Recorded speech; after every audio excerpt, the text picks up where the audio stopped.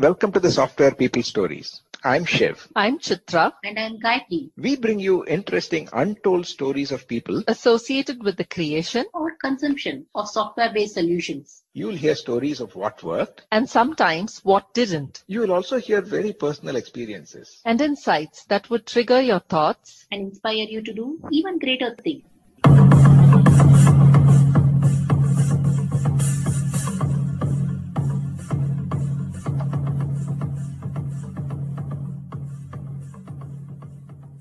Getting the right vibes about security is something that can instill fear and uncertainty in many minds and businesses. This conversation between our guests this week, Ted Harrington, an ethical hacker, and Shivaguru, helps you understand and explore questions such as, do I really need to stay 2 steps ahead of the bad guys? How is this even possible? What it takes to stay in the game with the bad hackers in these times especially, where business ecosystems are complex with multiple partnerships and service providers. So how do we discover those trust boundaries and develop layers of defense? TED talks with an emphasis on looking at security in terms of the right way and to pursue a good thing. He also shares how to collaborate with security teams and companies and hacker teams, how to sensitize leadership and bring about the right mindset towards security. He then shares a message for people interested in pursuing security as a career. Listen on.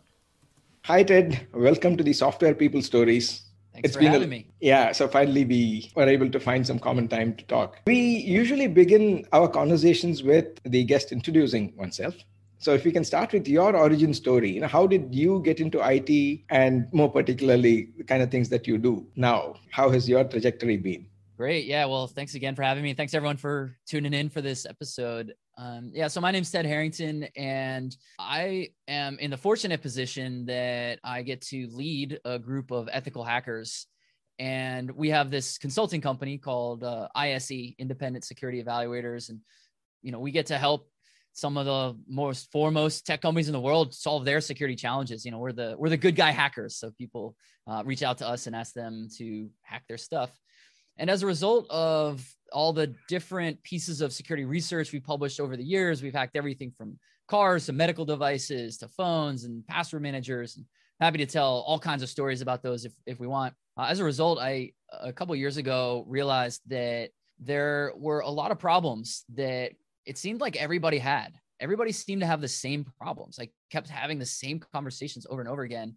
And ultimately, I decided that I needed to write a book to help everybody who could get their hands on the book solve those problems. So I wrote a book called Hackable: How to Do Application Security Right. And it basically identifies the very rampant misconceptions that hold many companies back in terms of how to secure software systems and what they should replace them with instead. So that's my whole worldview. Everything that we would talk about here is kind of coming from that viewpoint of ethical hacking, which is the corner of the security world I come from. And then, of course, being an entrepreneur in that space, doing these things. So that's sort of the quick glimpse, I guess, into me. That's good. So what got you interested in this space? Yeah, so my career journey, as I sort of look back to, I guess, everyone's career starts at the beginning of their life, I suppose. But when I think about my moment in college, when I had kind of figured out what it was I really wanted to do, I knew that I wanted to start companies. I'm just really stimulated by the idea of creating something that didn't exist before. And so I started a company while I was in college. I went to school in Washington, DC, and it was a really enjoyable experience. And I learned a lot, and it was very formative for me. But I ultimately learned that it wasn't really what I wanted to do. And the business that I created was serving consumers. And that was a first really important lesson for me.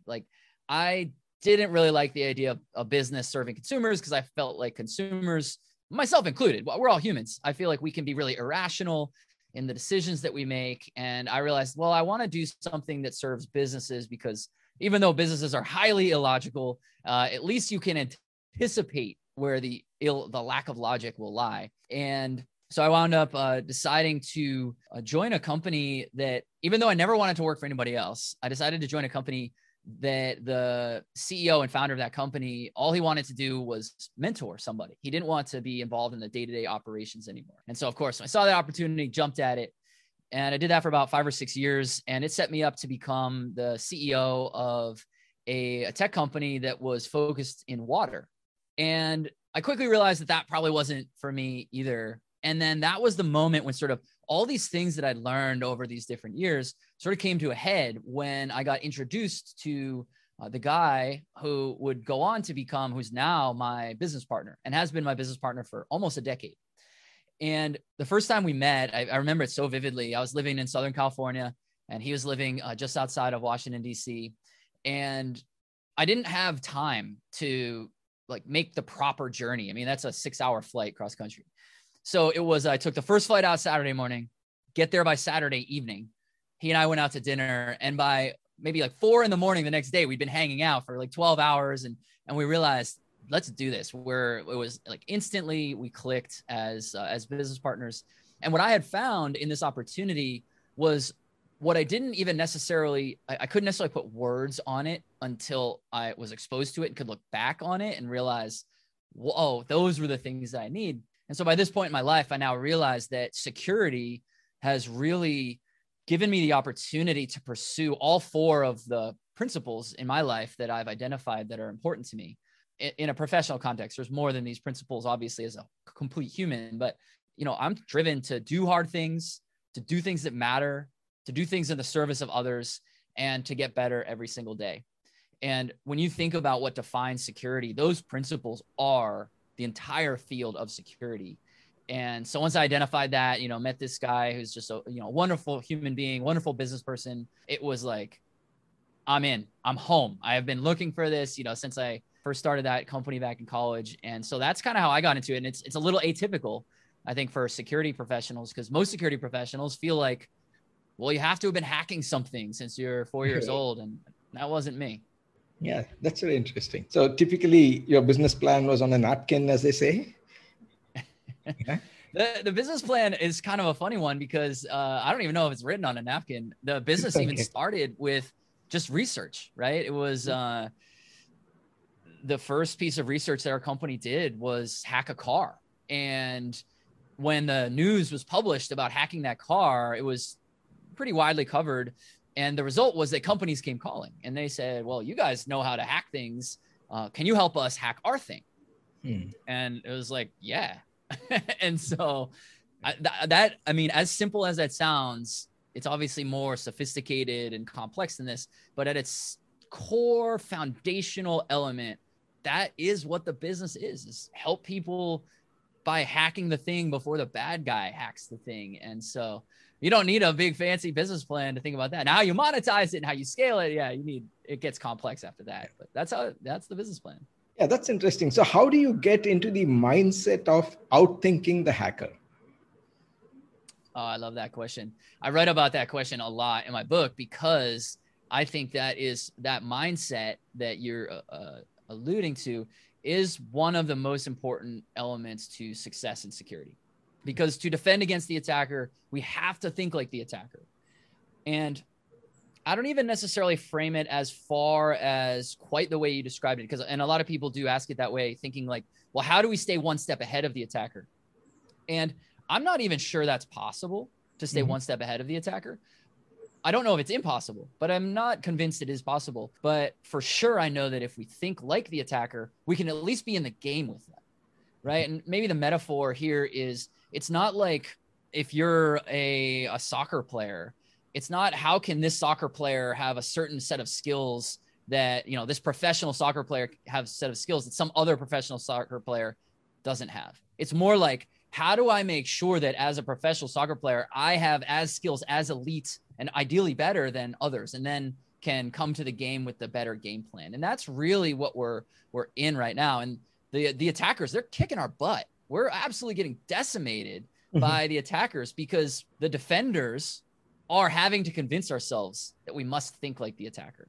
The attackers are like, nah, game's on. We're not like, there is no one in a boardroom in some, black market hacker den somewhere being like, so should we attack these companies? No, they are like, they're going all out. Whereas on the defender side, we're like, well, prove the return on investment, and we get in our own way. And so it's not really an even match, but that's a really long roundabout way to get to your question, but to think like the attacker, the way that we do it is that we have to do two things. First thing we have to do is we have to ask those hard questions, ask those what if questions. And then the second thing we have to do is we have to adopt that malicious way of thinking. And most people don't think maliciously. Most people are wired to be good. So we have to think with a little bit of evil, while at the same time saying, well, we assume it's going to happen this way, but what if it happens that way instead? And the combination of those two things, that's actually how you ultimately think like an attacker. Yeah. So where do you draw the line? In two perspectives. Now, one, typically when we talk about implementing IT systems, there are different roles and skill sets that come into play. Particularly when you said hacking cars or devices, there is also the hardware part, and then there is the software. There are these architects and the user experience people, the developers, testers, and so on. So who should be thinking about securing their solutions, and how would they all work together? Everybody. the cheeky answer is everybody should be thinking about it. Okay. And I'm not the only person to, roll that out, but I recognize that that's maybe hard to implement because it actually isn't everybody's job. It's sort of like saying, growing revenue is everybody's job. And ultimately, yeah, growing the company is everybody's job, but it's more the salespeople's job, right? Mm-hmm. So whose job is it to actually ensure and improve the security of a system? So one of the things that I advocate for very, very strongly is that you actually need both internal resources and external partners. And that sometimes surprises people because they'll say, they're like, wait, Ted, aren't you literally in the business of being that external partner? Shouldn't your case be like, only hire people like me and my peers? And that would actually be very bad advice. If I said, oh, don't hire, in-house because we got you. Because what happens when you have both internal teams and you have external teams, they magnify each other's impact and they play different roles.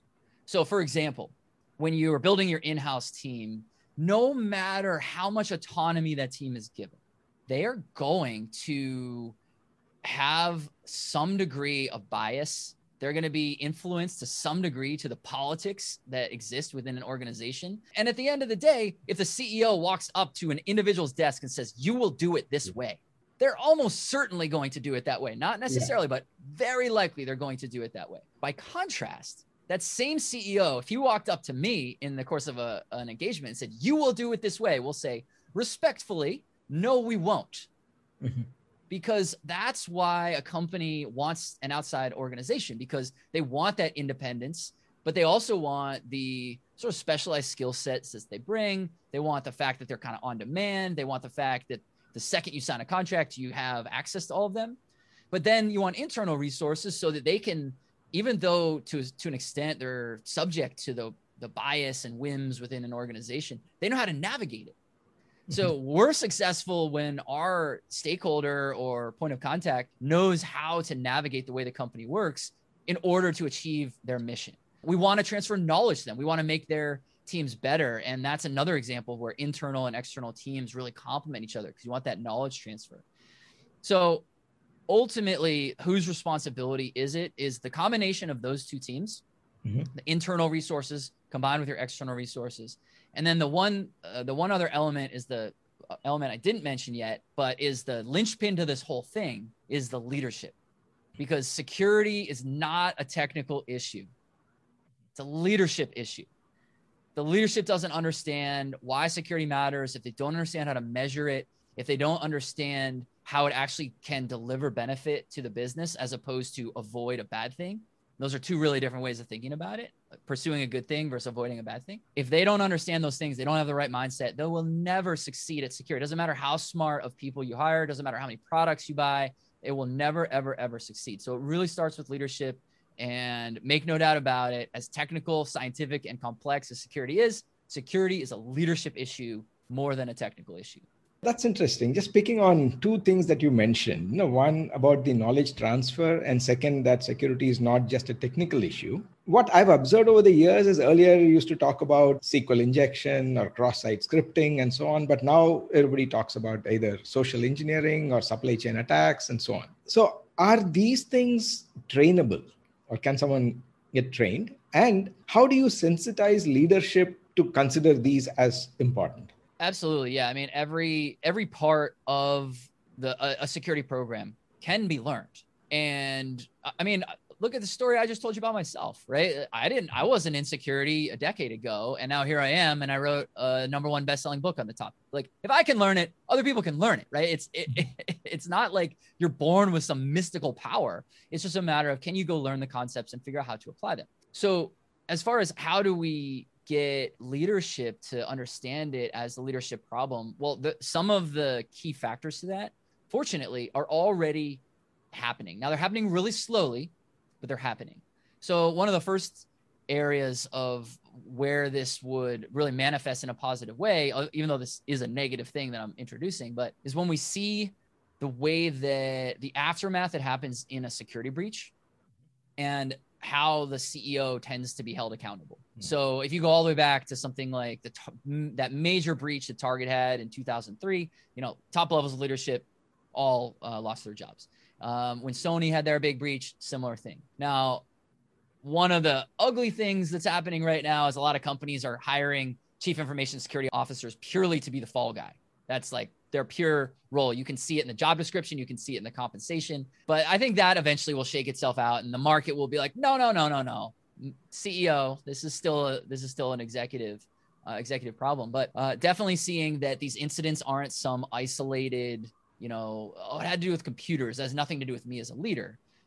That very much is a leadership problem. Certainly seeing that the way that the marketplace reacts adversely to security incidents. But I'm an aspirational person. I'm an optimist. I'm a more positive thinker. And so the way I like to look at how do we do this is, rather than focusing on, well, here's all this bad stuff that can happen, and let's do our best to help leaders not suffer those bad things.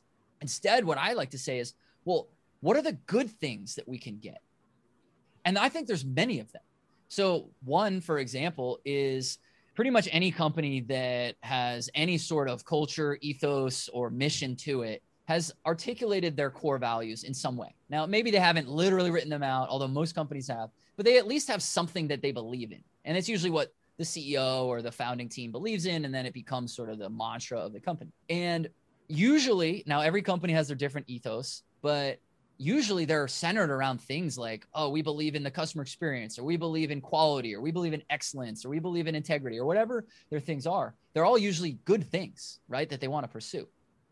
Well, security is a fantastic way to manifest those qualities and those values. Because if you care about the customer experience, protecting customer data is an amazing way to demonstrate that. If you care about quality and you care about excellence, well, showing that you go above and beyond in trying to defend against a faceless set of enemies in a way that is oftentimes hard to measure return on investment, that's an amazing way to demonstrate that. But then when it comes down to brass tacks, to actual dollars and cents, and how do you measure it? I think this is where the most exciting and most powerful part comes from, which is that most people think about security as if we suffer an incident, it's going to cost us this much money. And we think that incident is this many percentage points likely to happen. So we should multiply those two together. And that's how much money we should invest in security, because it's a risk we're willing to take.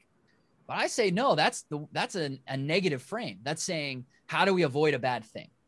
Now I say, well, how do we get a good thing?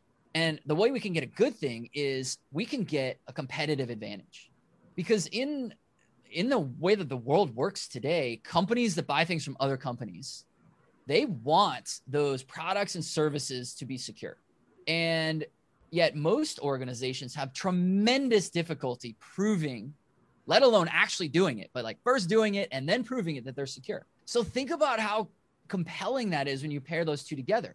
The buyer wants a thing that most people can't provide.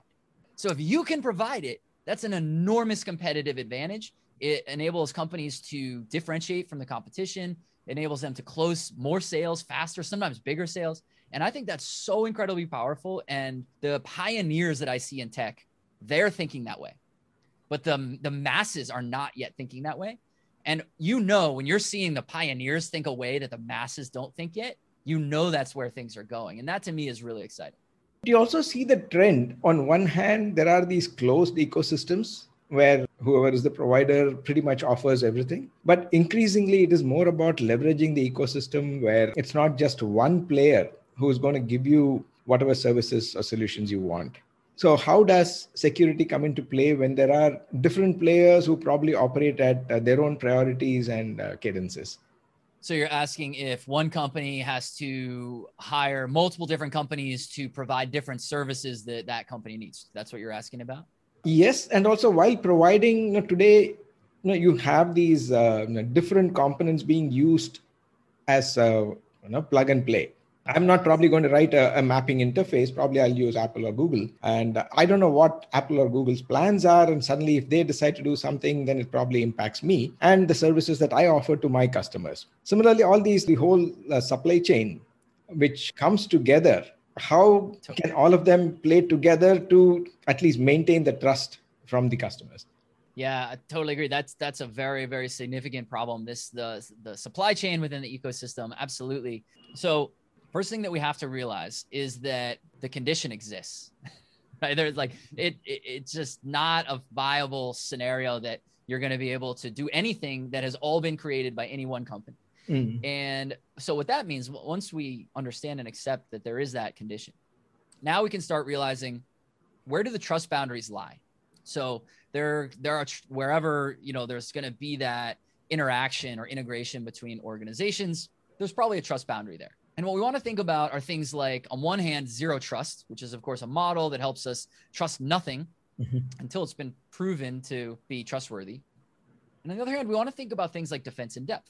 Defense in depth helps us minimize the likelihood of a security incident by adding all these layers of defense, and then minimizes the impact in the event that an attacker is in fact successful. So when we combine these different ideas, now we're able to look at sort of this ecosystem of all these integrations, and it helps us think differently about how we think about our permissions models and our authorization models and so on and so forth. And so this is a really long way of saying, maybe I can describe it like in a metaphor. I think metaphors are a great way to help us conceptualize these really complex topics. So we're all living in this pandemic right now. And, hopefully the end is around the corner. Hopefully in certain parts of the world, it seems like it's arriving, but certainly not everywhere. And if we think about the idea of zero trust is essentially wherever you're going to be around other people. You're walking into a grocery store, or you're walking into a place of worship, or just walking down the street. And if you assume that every other person that you're about to interact with actively right now is infected with COVID, that makes you think a little bit differently about how you're going to interact with them. Mm. Now, you still might have to interact with them, and that might be unavoidable, just like this whole ecosystem problem. But it helps you think differently about how you're going to do that. So that's sort of what zero trust is like. And then defense in depth is a way that we can help think about, how do we deal with that problem? And so defense in depth, as I mentioned, is sort of adding layers of defense. And the idea is the combination of those layers is what helps address the problem. So for example, again, using our COVID metaphor, we don't just wash our hands. We don't just wear masks. We don't just socially distance. We don't just try to keep our gatherings to a small size. We do all of those things. And it's a combination of them that makes it effective. So this is, if we summarize all this together to your question about the ecosystem, we have to realize that, yes, legitimately threats come from the integration of all these different parties. And then how we deal with addressing that risk is a matter of how we think about trust, how we think about defense in depth. And then there's a whole element for larger organizations who actually do some sort of evaluation of security of these members in the ecosystem. There's a third step for them, but that's not necessarily for everybody. Okay, this is probably a controversial or provocative question. Have you observed when you sensitize people to security, zero trust, and all these concepts, do they become socially also isolated, that they don't want to deal with everybody? You always look at everything with zero trust. Yeah, that's a good question. I have not seen that be the reaction in terms of once people have applied this sort of zero trust, or we can go back to the idea of thinking like an attacker, thinking like a hacker. It definitely changes the way you see the world. Mm-hmm. And that's not necessarily a bad thing, but I don't think it changes the way you see the world to the point where your life is terrible now. But I can tell you, coming from the corner of the world that is ethical hacking, mm-hmm. this is our life. every single thing in life we look at and we're like, how could I break that? How would I break that? How would someone else break this? And my friends and my family, when they're out with me, they're like, can you just turn it off for a second? Like, let's have a nice relaxed thing. I'm like, but hold on. But that doesn't mean that I can't go have a good social time with people or that I'm constantly living in a state of fear. In fact, maybe it does the opposite because you become desensitized to it a little bit and you know that all this stuff's happening and it becomes maybe a little less shocking when you hear about it. But I think there's actually more positive than negative that comes out of that. So like, for example, because now just the way I look at my life, at all aspects of my life, I see systems and I see the way systems work and I can't help it. I cannot help but looking at the way a system works and say, how could I make it do something different? Like, I don't really wait in line too much anymore. I mean, there's lines I'll wait in if I have to, but most people, when they see a line, they'll queue up, right? They'll be like, oh, I guess it's the line into the thing. And I'll see the line and I'll be like, well, I'm not going to wait in that. So how do I get in or easier, earlier, faster, or whatever? And that's fun for me. And I don't have to wait in line as much. So I think that's a silver lining for sure. That's really interesting. The related point here is as you build these systems, is your work primarily about securing or is it also covering incident responses? Well, our work is all about prevention. Okay. I don't really do a whole lot with incident response, but so there's sort of the three domains. There's more than this, but there's sort of three ways to think about security. There's preventing things from happening, detecting that things have happened, and then responding once something has happened. And my corner of the world is prevention. There are times we're pulled into incident response because we're so intimately familiar with a system and our customer asks us to, but you have to really build a business completely differently to be effective at incident response than at the ethical hacking side. They're really different models. They require different types of people. The service delivery models are really different. So yeah, we're more on the prevention side. So for prevention, this also kind of segues into your book, where I'm assuming that the book is a collection of your experience over time and you've tried to put that all in a model in a way that somebody else can also learn from. But is it possible at all to have a knowledge base of these things with so many things changing? And how would one get introduced to this? I'm sure your book will help there. But what does one do after reading the book? Yeah. So there's a question within your question, which is essentially, how do you write a book about technology that stays relevant given that technology changes really fast? And so what I intentionally did was I did not want to write the book that was here's the how-to guide on how to write this tool, the 2019 edition, or, whatever. I didn't think that was I didn't want to solve that problem.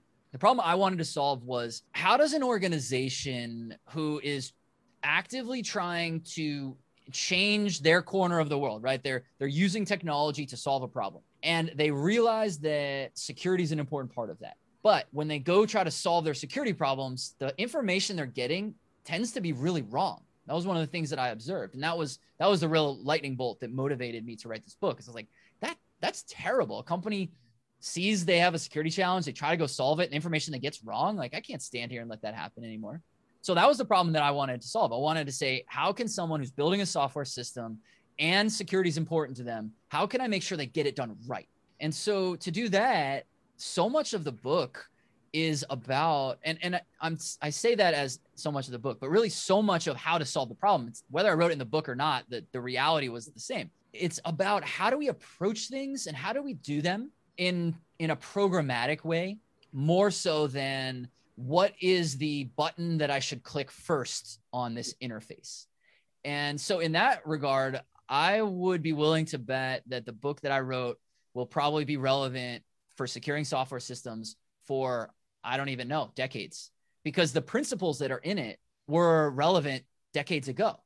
Mm-hmm. Just people don't know how to think about them. And so I'm packaging them in a way that hopefully helps people think about them differently. So to answer the part of your question that was, where does someone get the foundation and what do they do next? I wrote this book for more. I originally was writing it for like CTO and equivalent, people who their butt was on the line in terms of building this secure solution. But as I published it, what I realized was this serves way more than them. This serves security professionals, this serves software developers. So I think really anybody trying to get their head around how to use secure a software system, this would be a great foundation.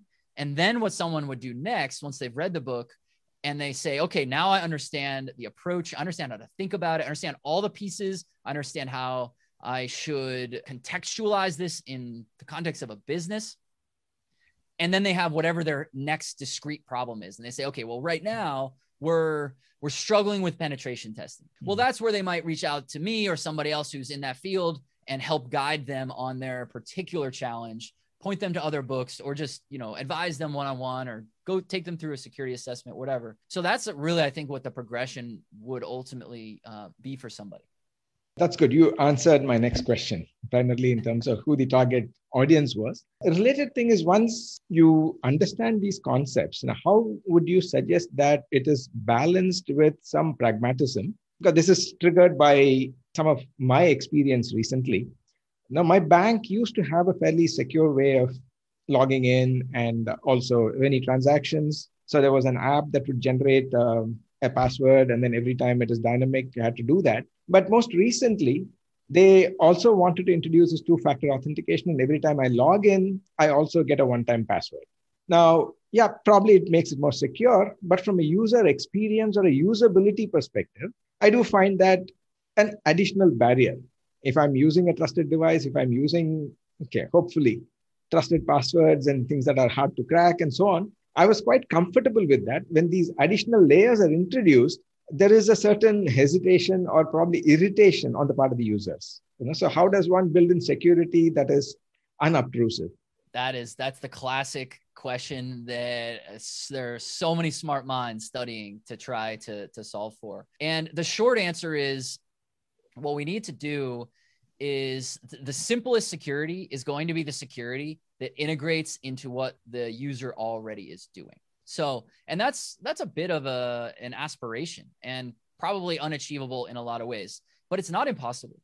And we can see so many amazing advancements. And first of all, we should, of course, note that multi-factor authentication is one of the most important evolutions in security in the last decade or a couple decades, because it has fundamentally, exponentially improved the security of systems where it's implemented. I mean, it's not like this is kind of a little annoying and we get a little bit of a benefit. It's like we get a ton of benefit for a little bit of annoyance.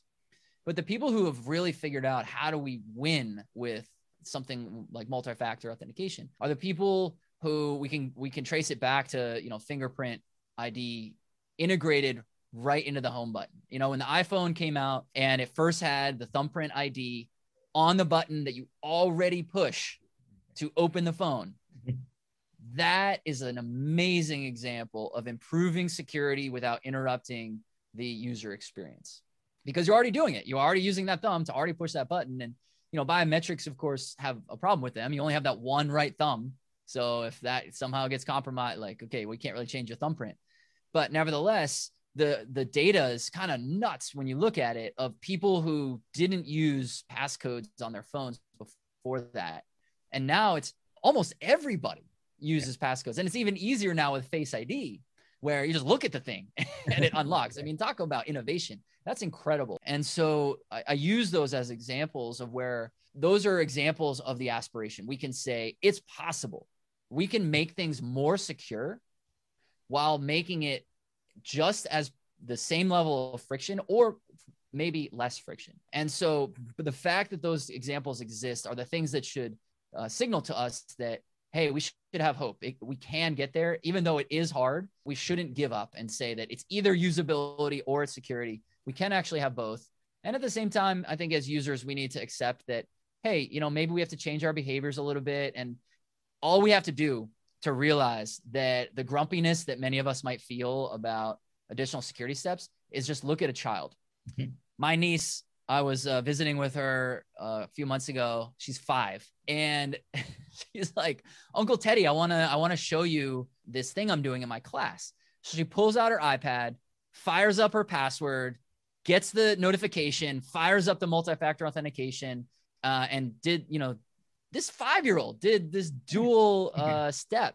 And at no point was she like, oh, isn't this annoying? It was just, she just did it. It was just second nature. And so as we continue to evolve these techniques, people who are more native to them will have no problem with it. And there's going to be things where as we get older, we're like, oh, now I gotta like think a thing so that the chip in my brain does it. Like, we're not going to like that, but the younger generations won't have a problem with it. Yeah, I think we are pretty much getting near to our time. I usually like to ask one question for all our guests, which is more like a career advice. What do you think will tell someone that they can make a career in security, whether they are starting out or, as I said earlier, the mid-career crisis, saying that I'm fed up with what I'm doing and can I become a security professional? Mm-hmm. Well, there's a few ways that I'd answer the question, but anyone who's interested in it and has the baseline requirements, curiosity, aptitude, you're a lifelong learner, those types of things, there's a home for you in security. And don't let, there's this weird thing that happens in security that's so dumb, where on one hand, we're always lamenting that there's this huge shortage of professionals in security, but then the requirements that we make for entering any of these jobs are ridiculously astronomical. Like all the time, entry-level security jobs require a master's degree. It's like, that's not entry level. Let's pump the brakes here. But my advice to somebody who wants to enter or wants to pivot and is wondering, is this the right place for me?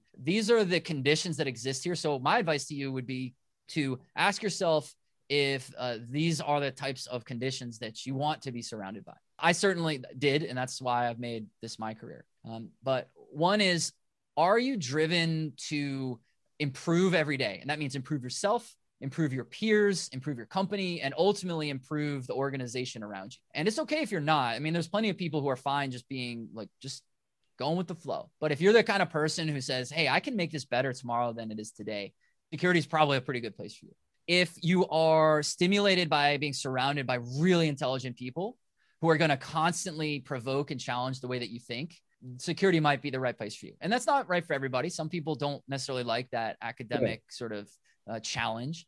And there's no judgment in that. But if you're stimulated by that, this is a great place for you. And finally, if you're excited to be in a place that kind of has this really interesting mixture of, on one end, it's definitely, it's corporate. There's huge companies, enormous amounts of money getting spent on, everything.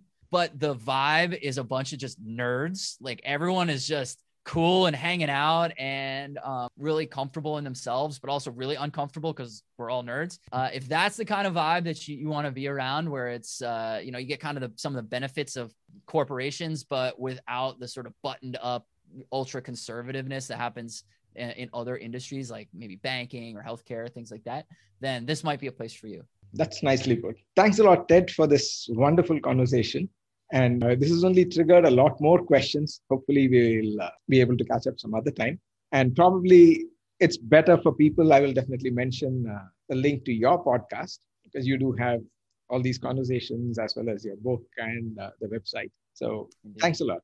Yeah, absolutely. If anything that we talked about today, for any of you who are listening out there, if you had follow-up questions and you want help with anything, I'm super easy to get a hold of. If you want to know about my podcast, which you just mentioned there, you want to know more about the book, you want to know about our security testing practice, however I can help you. You want to follow me on social media, whatever you need, just go to tedharrington.com and all my contact info is there. I'm easy to get a hold of. I want to help you however I can. Thanks, Ted. Thank you.